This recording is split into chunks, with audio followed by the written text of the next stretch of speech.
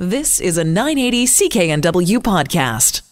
You're live with Get Connected. Mike Agerbo here, broadcasting from home, which I think all broadcasters are probably doing in radio right now. I've got John Beeler on the line as well. How's your home studio today? It's great. I'm in my kitchen living room, open concept space. My cat is sleeping behind me, and everything's good. We have a great show for you today. We will be talking with a few folks. One, a friend of ours who's over in Spain right now. He's a digital nomad who works remotely there. He used to be here in the Lower Mainland. And so we're going to see how he's holding up and what technology he's using to keep connected. We'll also be talking with our good friend Aaron Lawrence out of Calgary, Alberta, giving us some tips on how to set up the right home office to stay in communication and get some work done. Plus, we're going to be talking about 3D printing. John is our resident 3D printing expert / nerd. And we're following these stories right now about people wanting to print medical supplies for hospitals and doctors. Is that the right thing to do right now? Well, we'll get the lowdown on that. Let's talk about some of the news happening in the tech world as we all share a common issue right now, the pandemic. We're all being isolated at home. Some interesting stuff here, John. A lot of us are using Zoom or Google Hangouts or Skype to keep connected. Well, there's another one called Whereby. And unfortunately, I don't know if you saw this story, John. In Norway, some students in an online class had that class crashed by a naked man. Not surprising. I've heard some stories about people getting rerouted to the wrong Zoom meeting. And so it's like Zoom roulette. Yeah, that's kind of a scary thing, especially when kids are involved. And absolutely. In this particular instance, they say that the man was able to guess, I guess, the link. I don't know how you do that, but apparently that's what happened. Yeah, well, it's a pretty long string for the link for the Zoom meetings, but not all of them are password protected, which would have prevented that from happening. But adding a password adds complexity to the users, especially people that aren't normally used to worrying about video conferencing from home and having all this technology thrust upon them out of necessity right now. Yeah, Zoom, which I think a lot of people are using, they're trying to deal with a problem called Zoom bombing. This is the act of spamming a Zoom chat with pornography. It's crazy. Well, the sad thing is there's a lot of people with a lot of free time right now. Yeah, unfortunately. Also, in the news week this week, this was kind of an interesting / disturbing, I don't know how to feel about it story. Trudeau says the government isn't using cell phone data to curb the spread of the virus. There was an article on an online digital magazine that said that the Toronto mayor was looking at using cell phone data to make sure people were staying put and not congregating in large groups, which kind of opens a slippery slope if the government's able to access that data. Absolutely, and this is something that I think. South Korea was one of the first countries to do this, where if you wanted to go out, you would have to basically respond to text messages from the government. And if you were where you weren't supposed to be, they would actually send police to get you, and they would go and break up gatherings and things like that as well. So it's a whole new level of Big Brother. Like you, it's one of those things like, I don't want those people doing that, but I also don't want this to sort of stick around after this is all resolved either, too. We saw a lot of that kind of thing happen with 9/11 after the events there with Homeland Security and all the changes to border security, basically, and even just air travel in general. They were still around until a little while ago, and it's pretty far-reaching, and I think it might also help illuminate to people how easy it is for someone, the government or a hacker, to actually really know a lot about you and where you are. Yeah, I'm really torn on this one, John. At one point, I think great technology that can help curb these types of pandemics. but you know governments, once they get something, they're very unlikely to give it up. We've seen that with the CCTV cameras, the closed circuit cameras, especially over in Europe and China. They're everywhere now, and they're not going away. And so if we allow them to have access to this data, during these times, will they give it up when it's over? Yeah, well, and I think the CCTV camera is an interesting perspective because that's generally in public places.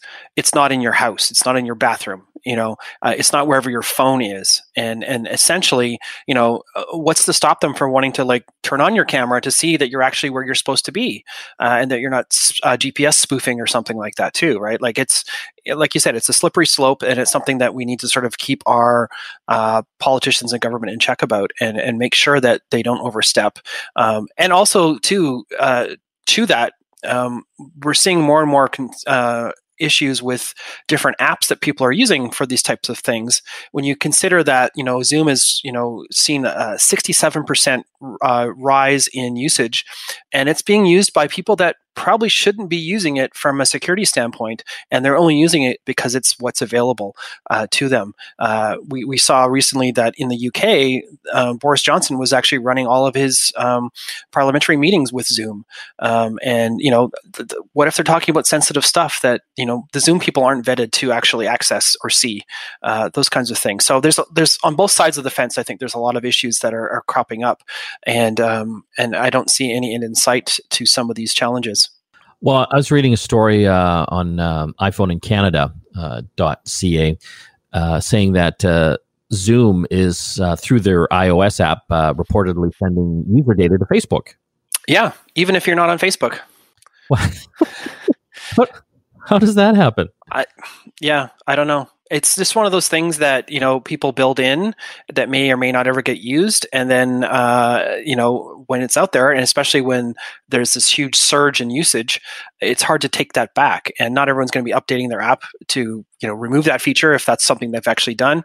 And it's also, it just really highlights the things that we talk about all the time on the show about, giving permissions to things that you don't know. Right now, we're in a bit of a sort of crisis management mode. We're giving lots of apps access to things we wouldn't normally do because we have to for either work continuity or even just to stay in touch with family and friends.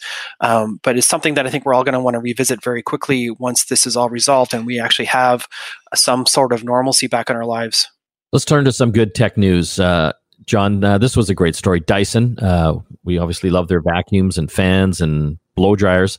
They are getting into manufacturing ventilators to address the shortage, and basically saying that they are going to ramp up and make 10,000 ventilators for the UK government, which I thought was amazing. Well, it's interesting too because James Dyson basically designed it from scratch over a couple of days. I think basically that's kind of what he's famous for, is solving problems in an interesting way or looking at it from a new angle without maybe the previous baggage of knowing a lot about that particular industry. Because let's be honest, Dyson's known for their their household and health and beauty products, not their medical products. At least as far as I'm aware, that might be different. They might actually be in hospitals a lot more than I think, but yeah, it's interesting, and this speaks to what we'll talk about a little bit later on about the 3D printing and sort of the whole maker movement and just trying to solve problems creatively in a short amount of time with potentially limited resources to help get us past this issue. Let's talk about free stuff happening right now. A lot of tech companies giving away free services, software during the pandemic. Apple announced this week, I think just yesterday, that its Pro apps are free for 90 days. So these are their high-end video and audio editing software suites, including Final Cut Pro and Logic Pro. They are also offering free books for kids. Disney and Sesame Street books. So something to keep the kids entertained while everyone's locked away at home, which I thought was nice. Yeah, no, that's one thing that's been really surprising is how generous a lot of these companies are giving their products and services away to help entertain the various people, and it's been great.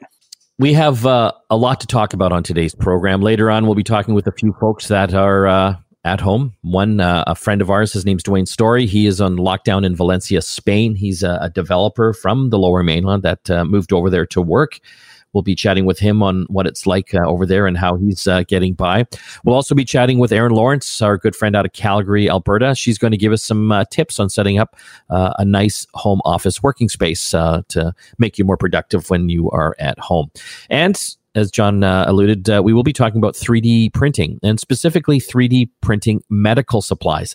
Is this the right thing to do? Can hospitals use this from the maker community? Well, John will give us the lowdown on that. You're listening to Get Connected here on the Corus Radio Network. Back after this. You are back with Get Connected. Mike Agerbo here with John Beeler. Well, recently, John and I actually were in Spain, which seems to be the hotbed of the coronavirus, along with Italy over in Europe right now. I think we got out just in the nick of time before it really exploded. So they are having a pretty tough time over there. They've really instituted some lockdown measures, making sure people were self-isolating. While we were there, we met one of your friends, John, who came up to visit from Valencia, up where we were staying in Barcelona. His name is Dwayne Story. He's a Canadian, a digital nomad, I call him, that has moved from Canada and is working in Spain, and we have him on the line. Dwayne, thanks for joining us. No problem. Thanks for having me, guys. You are in Valencia, Spain right now, and you actually work from Spain. Web developer, is that correct? Yep, I'm mostly a software developer, web developer. What's it like living and working there right now?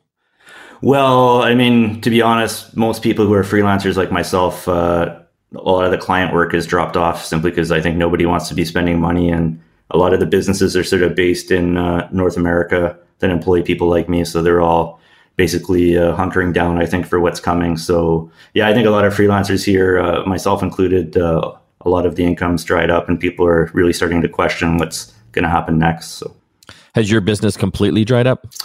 Not really. I still have a few client projects on the go. I'm in a fortunate position where I do have some of my own projects that I can work on right now. So for me, having the client work disappear isn't too hard to deal with. But I do know some people that are, sort of paycheck to paycheck. So for them, this is quite a bit scarier, what's going on. What are the streets like there? Completely locked down?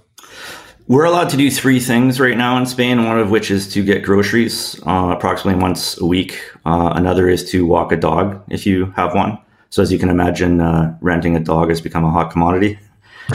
Renting a dog? Yeah, some people, I don't know if it's in jest, but they're offering to rent their dog for a couple hours at a time. Poor dogs, eh? I know. Well, some of these dogs do. I think they've been walked 12 times a day and they're just exhausted.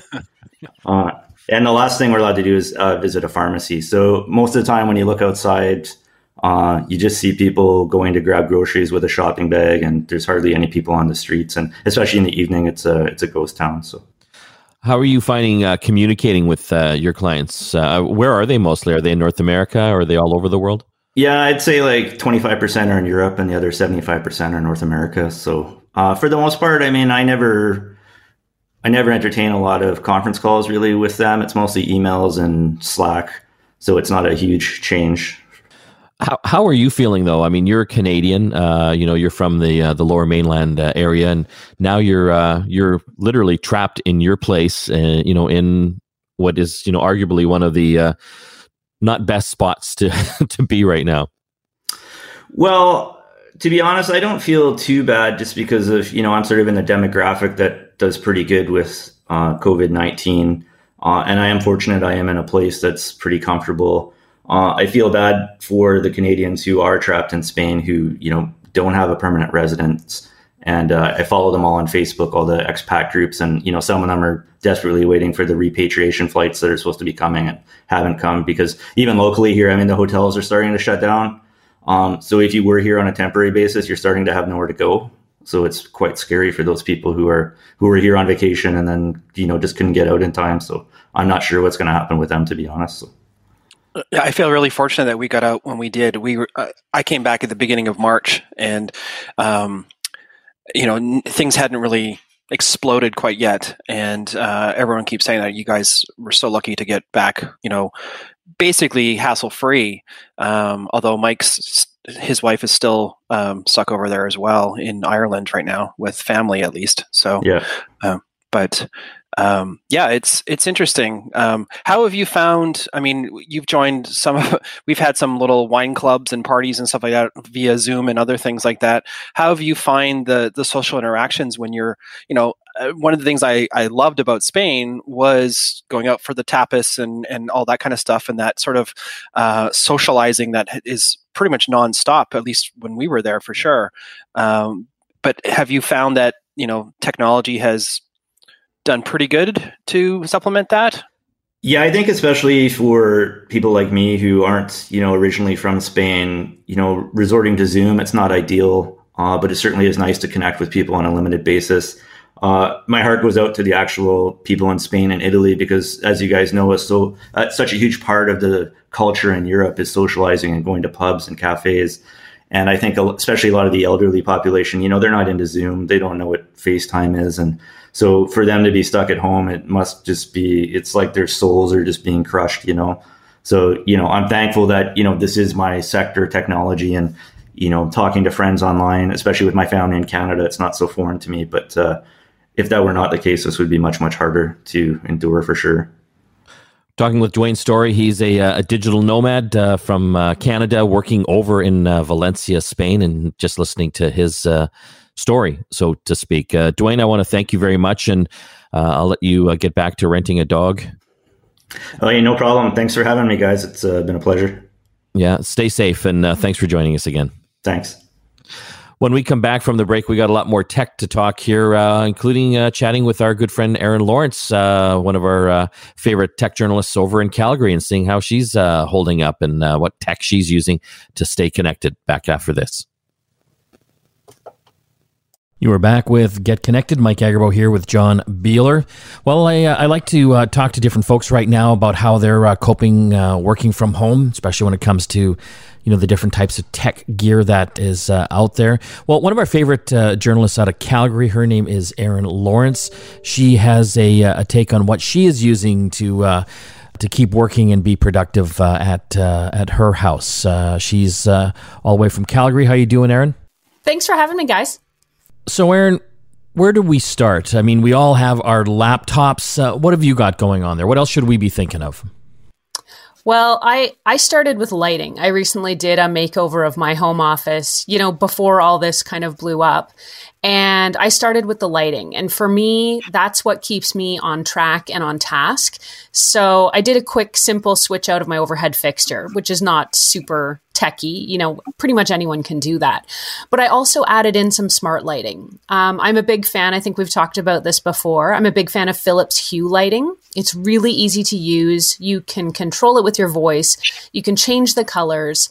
And it's a way to give your office a little bit of pizzazz if you don't have the time or the inclination, or you can't go out to get paint. You can sort of use the colored light to change the look of your office. You can use warm colored lights like red, orange, yellow to warm up the office, and similarly cooler colored lights like blue, green, purple to cool things down if you want. And plus it just gives you the added option of moving light where you might need task light too. Well, that's the nice thing about the Philips Hue lights. They're smart, they're Wi-Fi enabled. I actually have a few of them in my house, and it does make a big difference. Especially like the color ones, you can actually change the different hues and colors of them. So in my office space, it's nice that I have that ability to actually change the overall warmth or coolness of the light, or even the color if I want to. I find that it just keeps you on task. I mean, if you're kind of working in a dark corner that's not purpose built for working from home, it doesn't feel like a workspace. But having good bright light, especially if you can just tell Google or Alexa to turn the lighting up or down for you, makes things really easy. Let's talk about laptops now, or computing devices. I think a lot of us who are working from home have brought their laptops from the office. Maybe they're even working on a tablet with a keyboard. What have you done to set up the right workspace for your laptop? I went ahead and I really wanted to add like a big wraparound widescreen monitor, but it wasn't in the budget for me right now. It wasn't in the cards.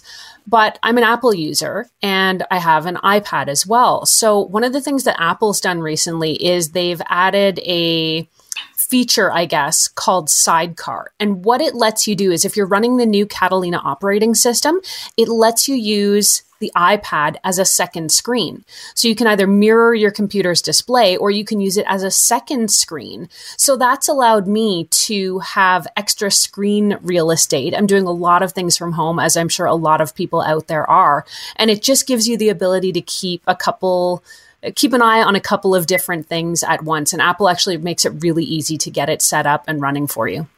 I love that sidecar feature. I've got a few different laptops, Windows and Macs, and I do love that feature of Macs, being able to use an iPad if you've got one as a second monitor. Especially if you're traveling, it just makes you much more productive. My MacBook is so super thin and light, and then obviously iPad super thin and light as well. And having them both with me, I've basically got like a 2-monitor setup, no matter where I am, even in a hotel room. But if you are working from home and in a pinch, it's a fantastic way to get that extra screen real estate space. Okay, now I got to ask you, Erin, trackpad or mouse? I've been a diehard trackpad user for a long time, but I find the more I'm spending time at my desk, we start to develop that sore wrist, the carpal tunnel, whatever you want to call it. So I've actually gone and brought in my full mouse, and the one I use is called, and I always mispronounce it, Evoluent. It's a vertical mouse. So what it essentially is picture your computer mouse, but turned up on its side. So the buttons are kind of on the side, not on the top. And it takes a bit of getting used to, but what it does is it puts your wrist in a more natural position. So if you're doing a lot of computer work at your desk on a laptop, you don't get that wrist hunch and put the tension on your wrist. This holds your wrist in a much more natural position and just makes that mouse work a lot easier, even if you're using a laptop. So I've seen that one before. I haven't really used it much myself. I've tried it, but is it comfortable to use, if you get used to it? It's extremely comfortable. I've been using one, I would say, for probably about 10 or 15 years. I've replaced it, I think, maybe once ever. It's really durable.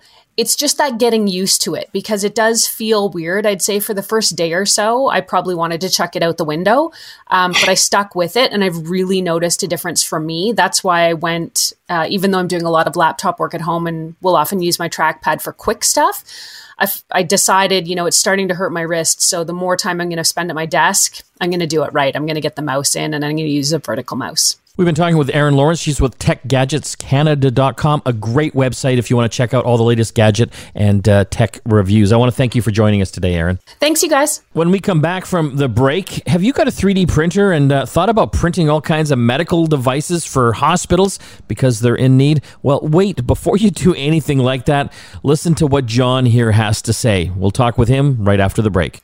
You're back with Get Connected. Mike Agerbo here with AJ Vickery and John Beeler. Well, it's been interesting. I've been reading a lot of stories lately during the pandemic here about people with 3D printers printing up a storm, printing up all sorts of different types of medical parts and devices and respirator pieces. Are they helpful? I mean, that's the question I'm asking. Like, how good are these pieces that, people are printing from home 3D printers? Well, the great thing is one of our co-hosts here, John, is a 3D printing guru. John, what do you make of all of these 3D printing stories of these people, trying to print out these medical devices? Well, it's really exciting to see so many people are interested in putting their printers to good use. Normally when we're talking about 3D printing, we're talking about fun things like, printing baby Yodas and that kind of stuff, not life-saving medical equipment. And I certainly got tagged on a lot of stories coming out of Italy and Spain where they were 3D printing essential, ventilator valves and other, various face masks and that kind of thing. And it's a really complicated issue. A lot of people don't realize that, most hobby 3D printers are in someone's garage. They're quite dirty machines. They're not up to medical grade quality for a lot of this type of stuff. And a lot of people are also quick to say, well, this is an emergency. They'll take what they can get. Like, no, you could actually make it worse.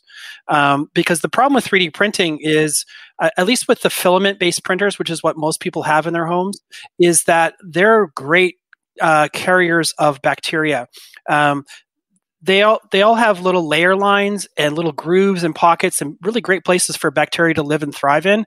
And it's been proven that the COVID-19 virus actually really seems to love plastic. So that's not a place that you want to put it on.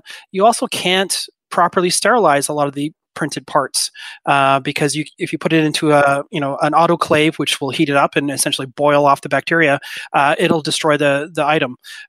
So what I have seen, though, that has been really encouraging and really interesting is a lot of people looking at alternative things that they can print that can help in that situation. So things like face masks, for example. And I've got a couple, I'm showing on the video podcast right now, a couple different designs that some different companies have come up with. And there's actually a lot of these designs for taking basically a headband and allowing you to attach some kind of shield, to protect the healthcare workers from any kind of droplets from getting into them, and some really creative designs. And this is, I think, really kind of the key point of the maker community that it comes behind this type of stuff is they take an idea where there's a problem with something like this situation where something like this took me 4 or 5 hours to print, and then someone found a really simple version to print. This takes about an hour, and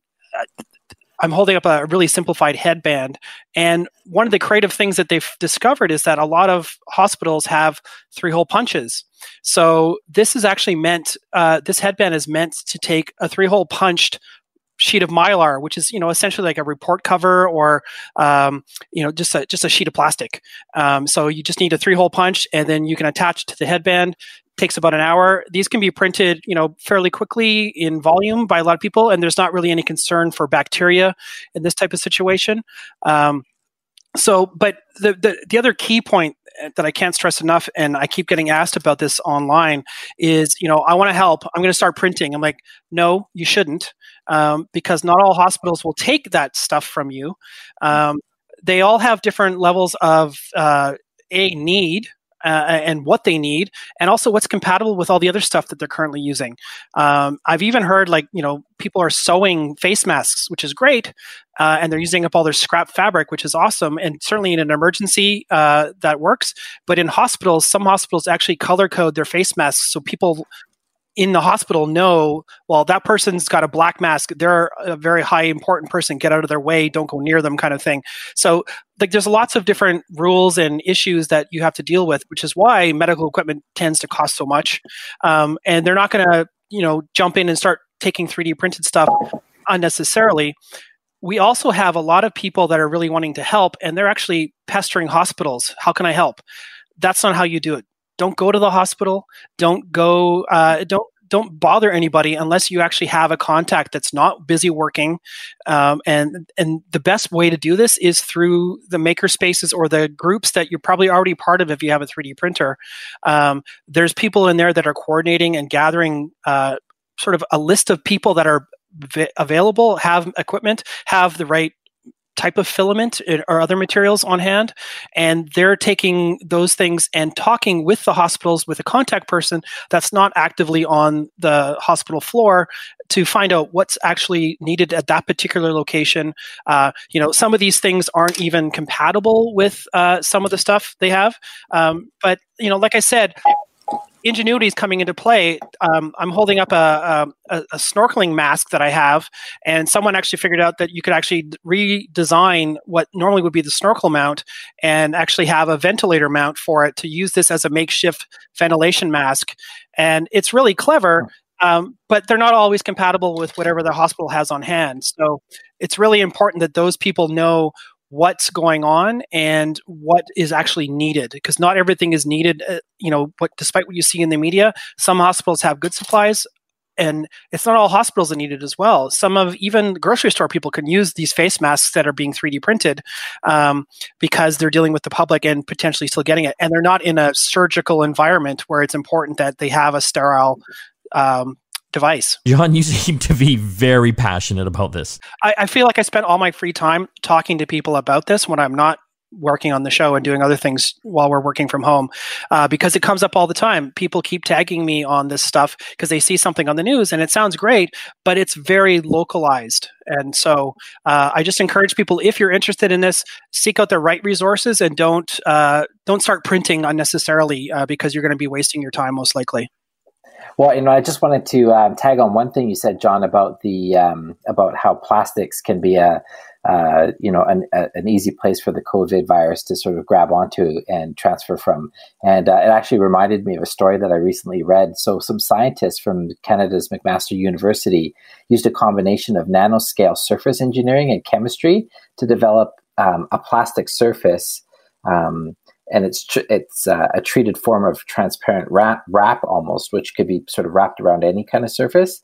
And it actually repels all kinds of bacteria. And the idea is that it's going to be used to prevent the transfer of antibiotic-resistant superbugs. How great would that be to have in hospitals, something like that material? Yeah, and so I want to reach out. I want to find more about this company and actually see if they've done testing with COVID-19. Because when I first came across them, this was back in December before we knew about this issue. John, so there's a lot of 3D printer people out there in the community.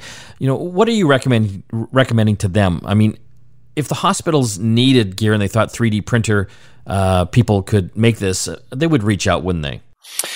Well, definitely. And certainly there's a lot of doctors and nurses that are in the community already. They're makers, when they're not at the hospital. I know personally a couple ER doctors and nurses that I've talked to, and they're working with these maker groups to find exactly what they need, and making sure, because again, these things aren't quick to print and there is cost involved for the materials. And so I think the people should just try to find the proper avenue for that, as opposed to just, bringing a bunch of printed stuff by the hospital. Because again, you shouldn't be going to the hospital anyways unless you need to be there. We're going to have to take another break. But when we come back, more tech to talk here on Get Connected, and we'll tell you about our contest. You can win something. Stay tuned. Mm-hmm.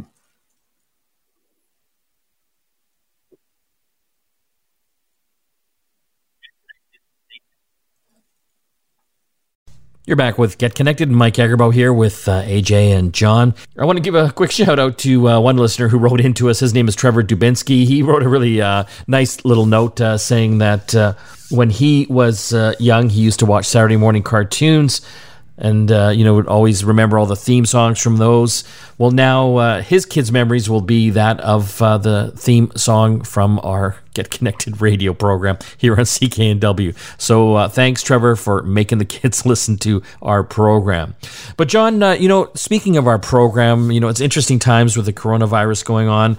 A lot of us are working from home, and we want to get a little bit of info from our listeners.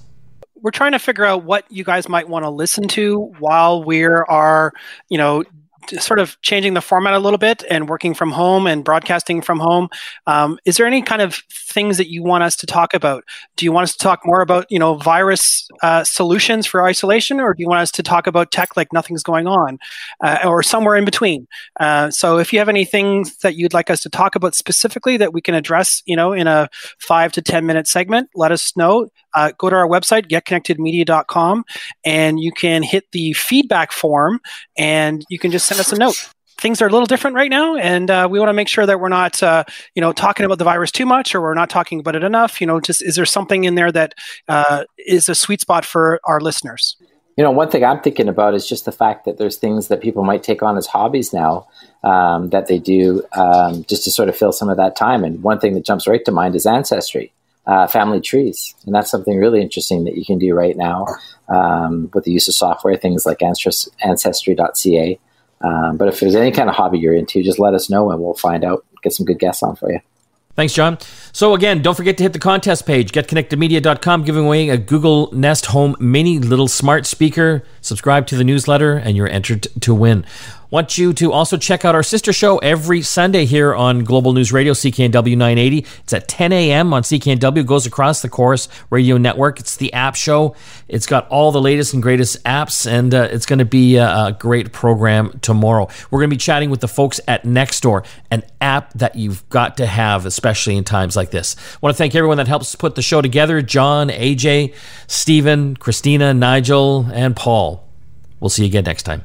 You've been listening to a 980 CKNW podcast. Listen live at cknw.com, the Radio Player Canada app, TuneIn, Amazon Alexa, HD Radio at 101.1 FM HD2, and on the AM dial, 980 CKNW.